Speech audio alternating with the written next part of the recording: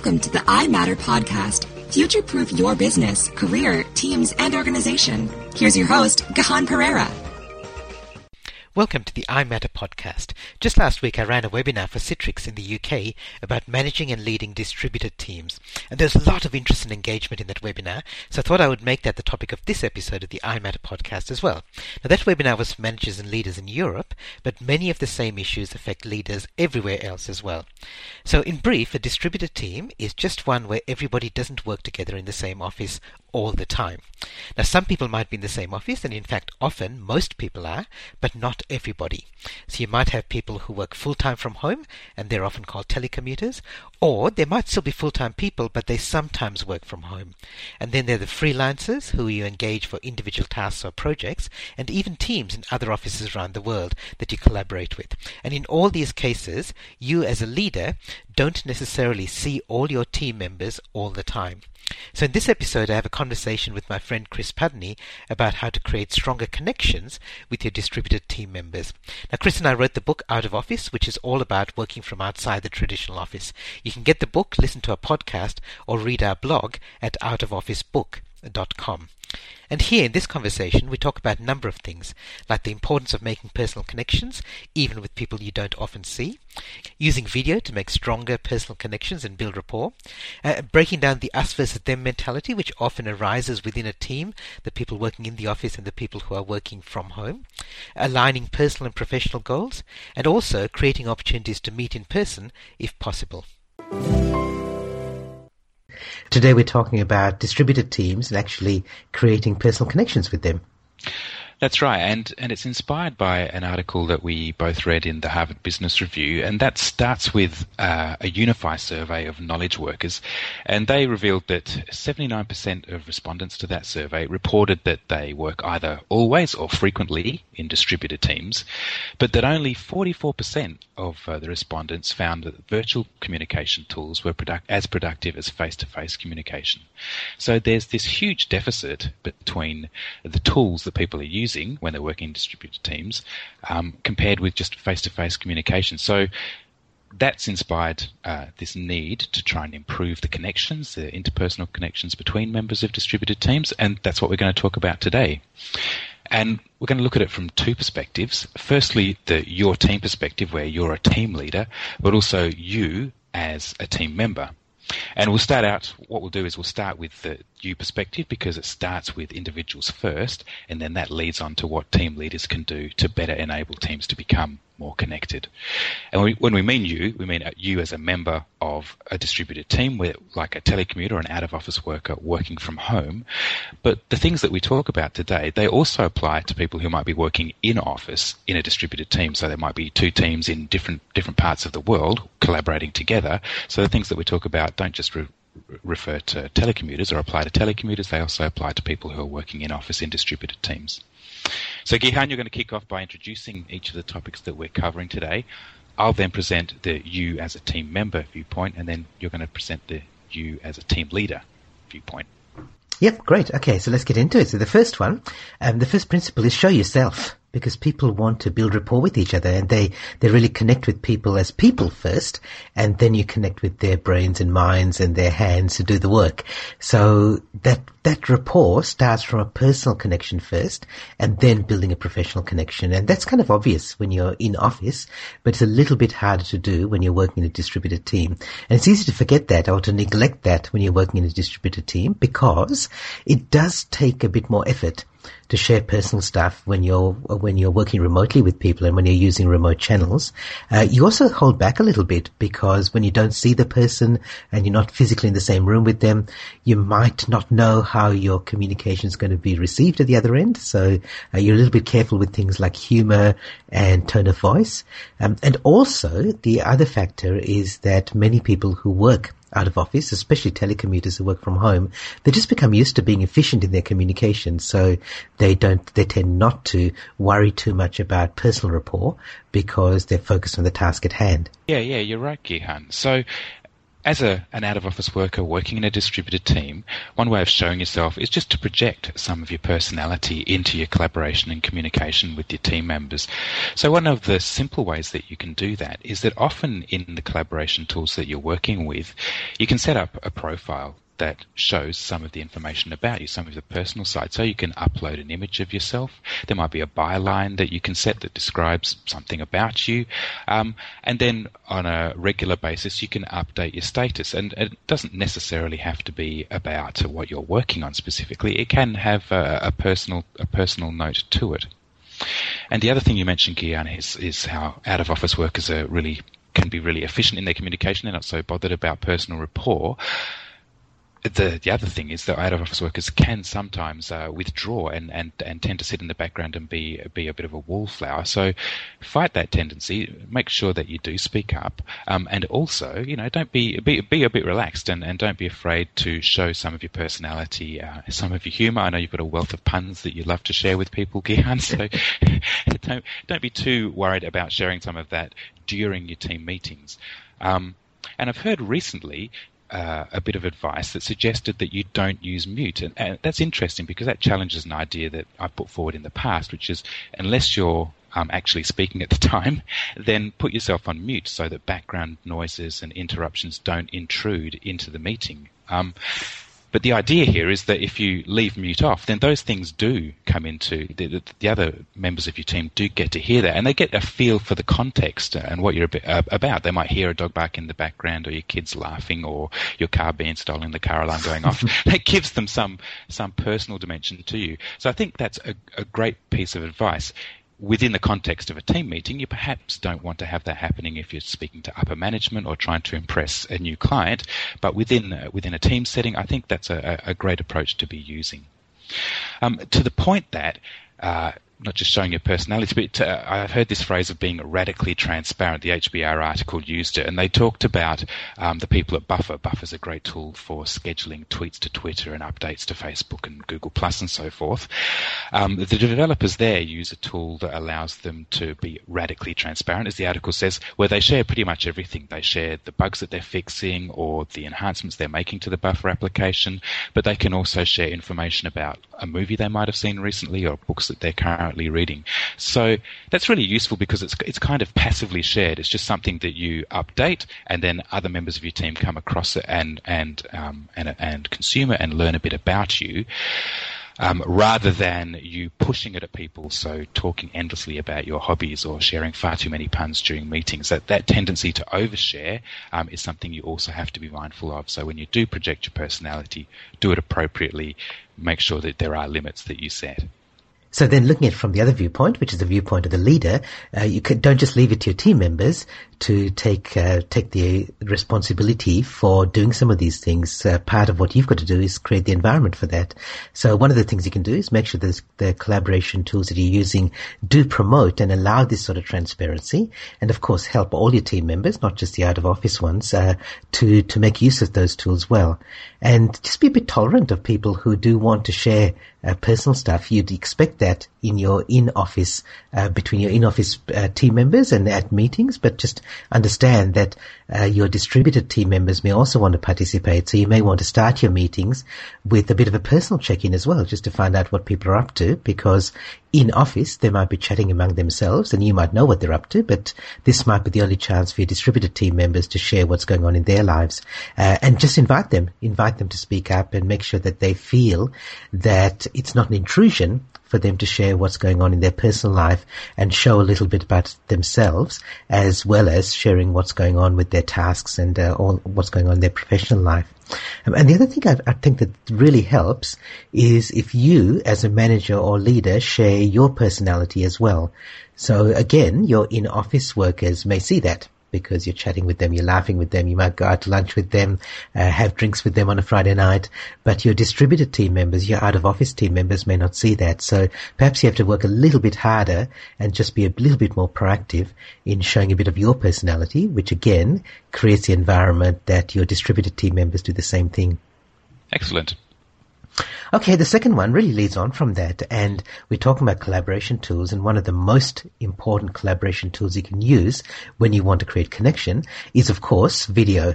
And video conferencing is now, it's easy to do, it's cost effective, the technology is good enough now that you can do that. And again, quoting from that HBR article, most people, 72%, said that video would make teamwork easier, and yet only a minority of people, perhaps 1 in 3, are using videos to collaborate with their co-workers.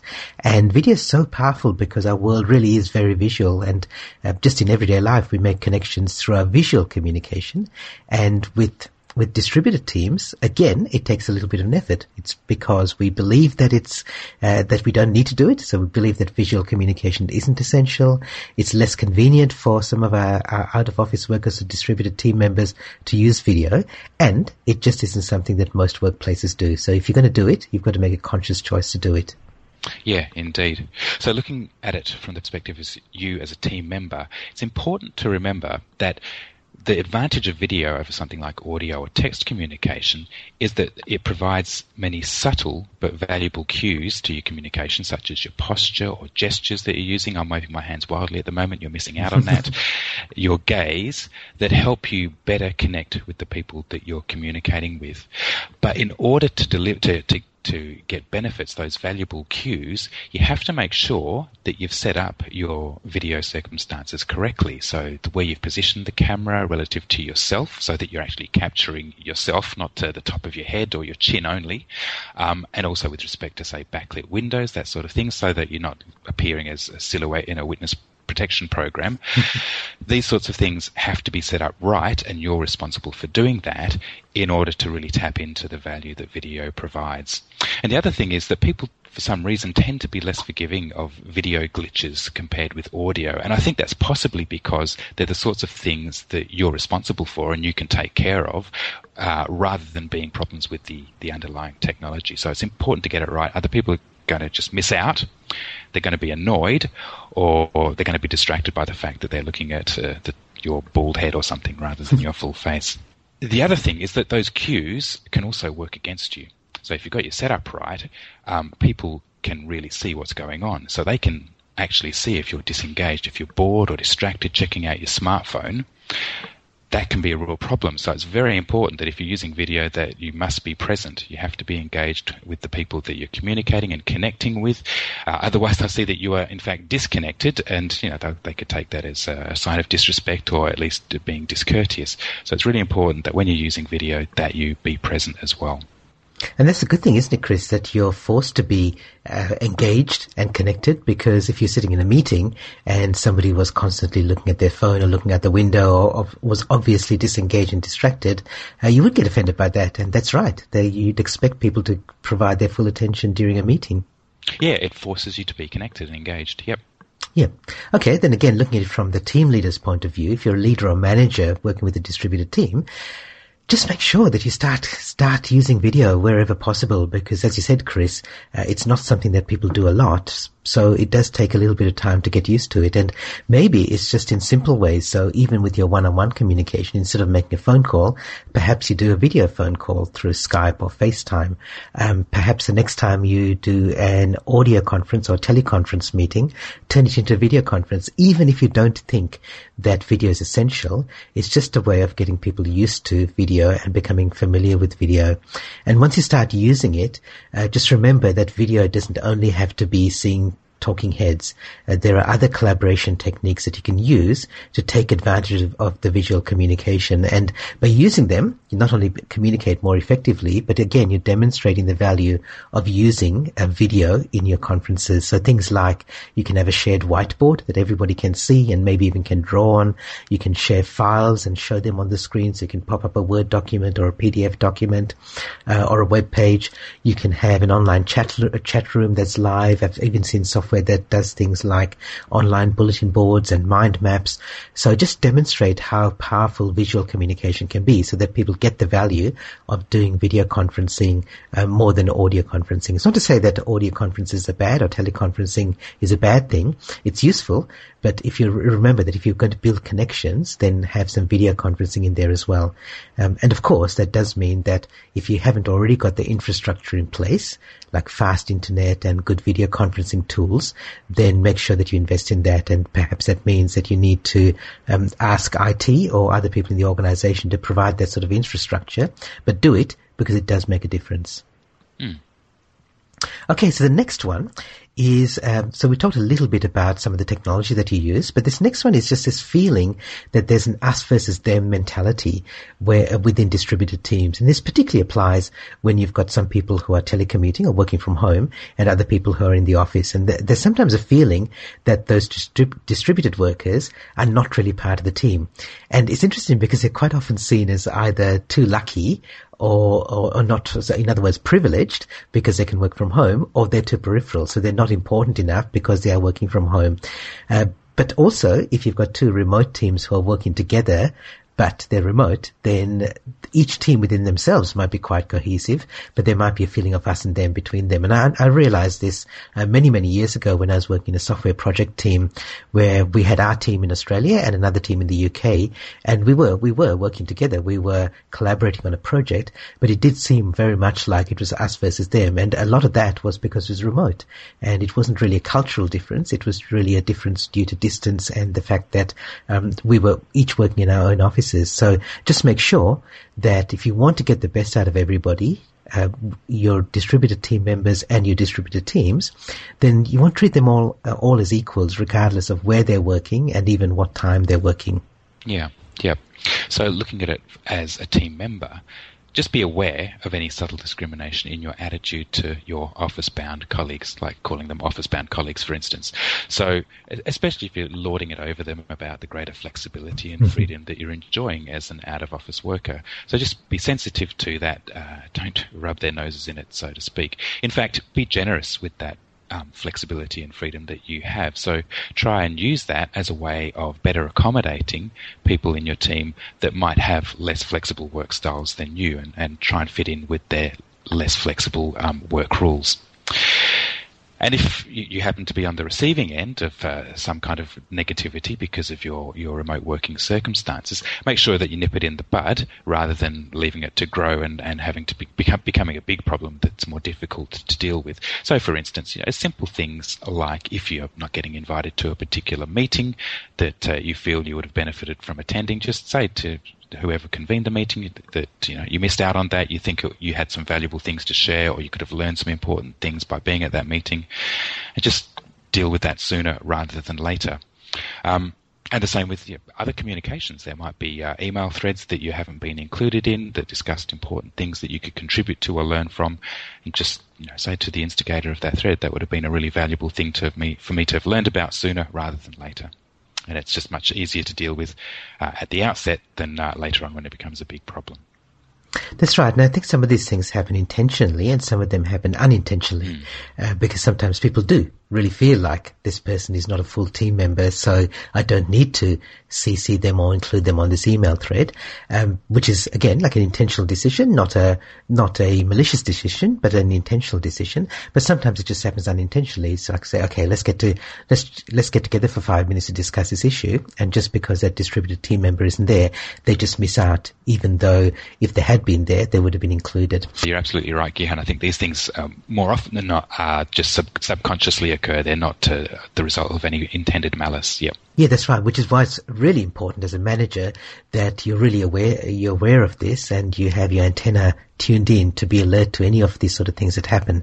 And just as you would stamp out any other form of discrimination at work, just be aware of any discrimination against your distributed team members or even by your distributed team members, and just stamp it out. And as you said, Chris, because a lot of it happens unintentionally, it may be that people are doing this without realizing the effect that they're having on the rest of the team. So as a leader or manager, that's part of your role, to make sure that the team works cohesively and smoothly. So make sure that you stamp that out as soon as you see it happening, or as soon as you are about to see it might be happening. And the other thing is that when you're treating people in the team as equals, we're not saying that you treat them all the same. So definitely they're all equals, but it doesn't mean that they all get the same treatment.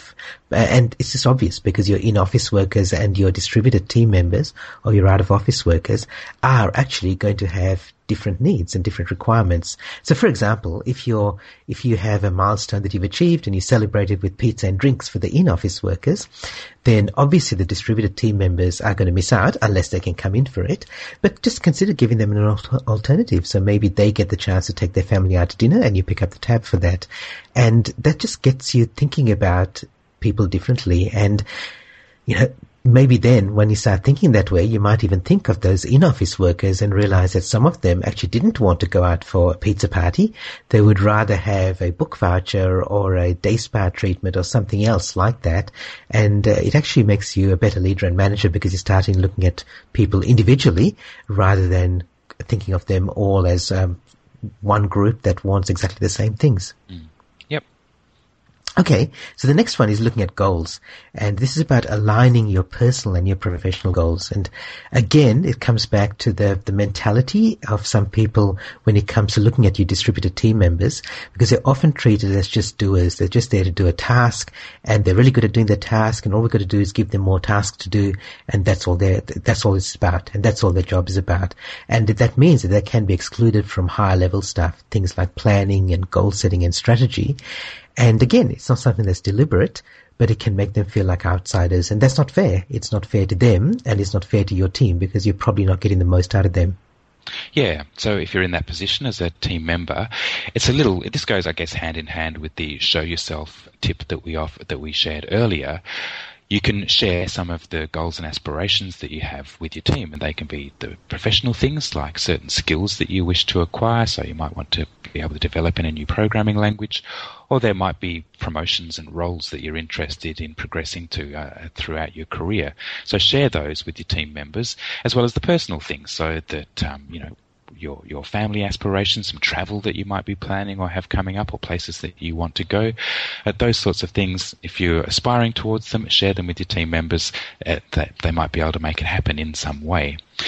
And in particular, share those aspirations that might run counter to the expectations people have of you as an out-of-office worker. So, for example, there's this idea that out-of-office workers are people who like to work in isolation, who are happy to be remote, who aren't particularly interested in managing other positions or other people. So if you actually are not one of those kind of out-of-office workers, that you are happy to take on a managerial role, let's say, then let that be known. And in some cases, some out-of-office workers are happy to sacrifice some of the flexibility and freedom that they get from out-of-office work, if that's necessary in taking on a new role like being a manager for whatever reason. And also keep an eye out for opportunities that might be in line with the particular aspirations that you have. So if you're seeing jobs advertised on the internal network, or if you see conferences coming up that are of particular interest to you, then communicate that to your manager or to other members of your team. Just let them know that, look, this opportunity is coming up. Is it something that I can go for? And do likewise for your colleagues. So if you're doing this, hopefully they're following your lead and they're sharing similar pieces of information. So it works both ways. If you come across a conference that's in an area that you know that one of your teammates is interested in, so just bring it to their attention.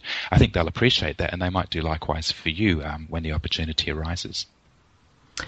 Yeah, I think this is the one of all of them, Chris, where as a manager or leader, you have to really take a lead role in this, and you have to take a lot of responsibility, because there are a lot of out-of-office workers, and again, specifically the telecommuters who work from home, who won't speak up. So they might have their own goals, they might be interested in other conferences, they might be interested in training opportunities, and yet they might sacrifice them because they might think that, well, I'm getting the privilege of working from home, so I'm getting those benefits, so I'm willing to forego some of the other things that I might be entitled to, but they don't feel that they're entitled to it. And they are, and as a manager or leader, this is probably where you have to be the most proactive. You might find some of your distributed team members, some of your out-of-office workers are willing to speak up and will suggest things, but all the things that you've said are quite right. And for the out-of-office worker who takes it on board, fantastic. But for those who don't, it's up to the team leader and the manager to make sure that you do involve them in the goals, the team goals, the organization goals, their personal goals. Make sure that you provide training and mentoring opportunities for them. Give them opportunities to show off their managerial skills if that's what they're interested in. Give them the chance to go to conferences and other events that your other team members get. So all those things that you mentioned are absolutely important, and it's essential that as a leader or a manager that you keep them front of mind and really think of them on behalf of your distributed team members who don't think of that themselves. Yeah.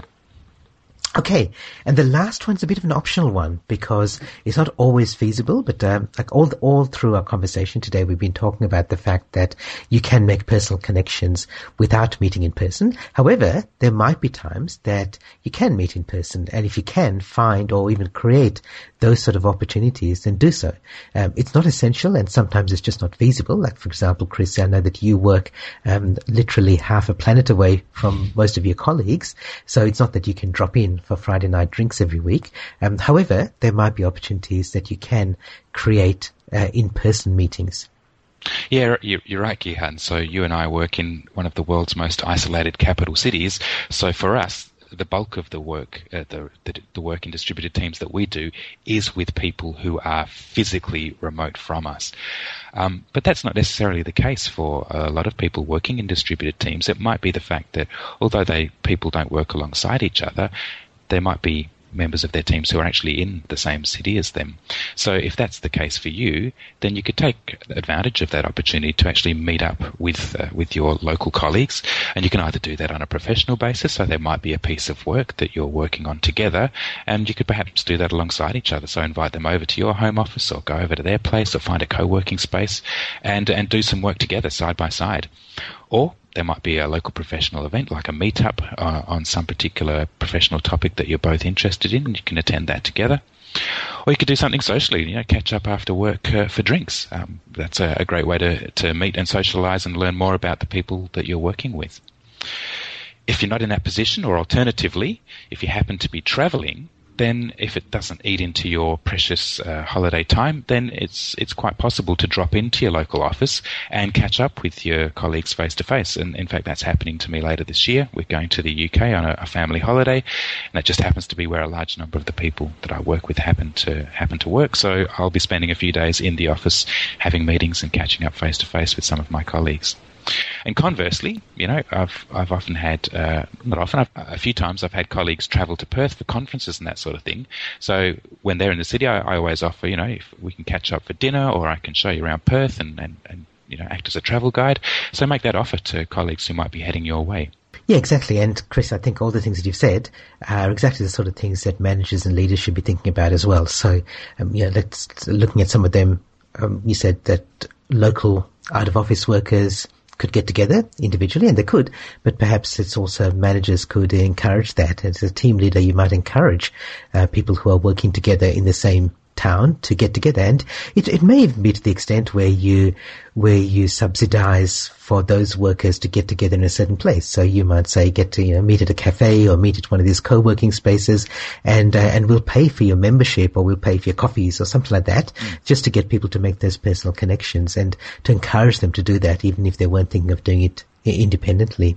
You also said you can, as a distributed team member or as an out-of-office worker, you might drop into the office whenever you can. Well, again, you can, as a manager, you can invite, encourage, and again, pay some travel costs if there are some costs involved in getting your distributed team members to do that. And it's worth doing, because it just does give people that that stronger in-person, face-to-face, belly-to-belly connection, which you don't get as a distributed team member. You mentioned that you host the people who visit Perth, Chris, and show them around.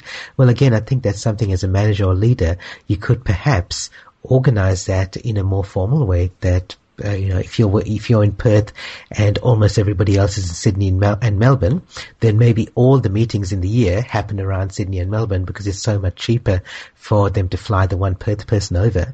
However, maybe you just take the opportunity to say, why don't we host a meeting in Perth? And then the Perth person may say, well, that sounds great. Why don't we go down to Margaret River and have an off-site conference there? So it just gives those people the chance to feel like full team members and actually take advantage of the fact that they're working as out-of-office workers. And of course, the other thing you can do is get everyone off-site and go off to a course or a conference together. This is happening with my partner Nikki at the moment. She works in the medical device field, and they have a number of conferences around the country and actually around the world.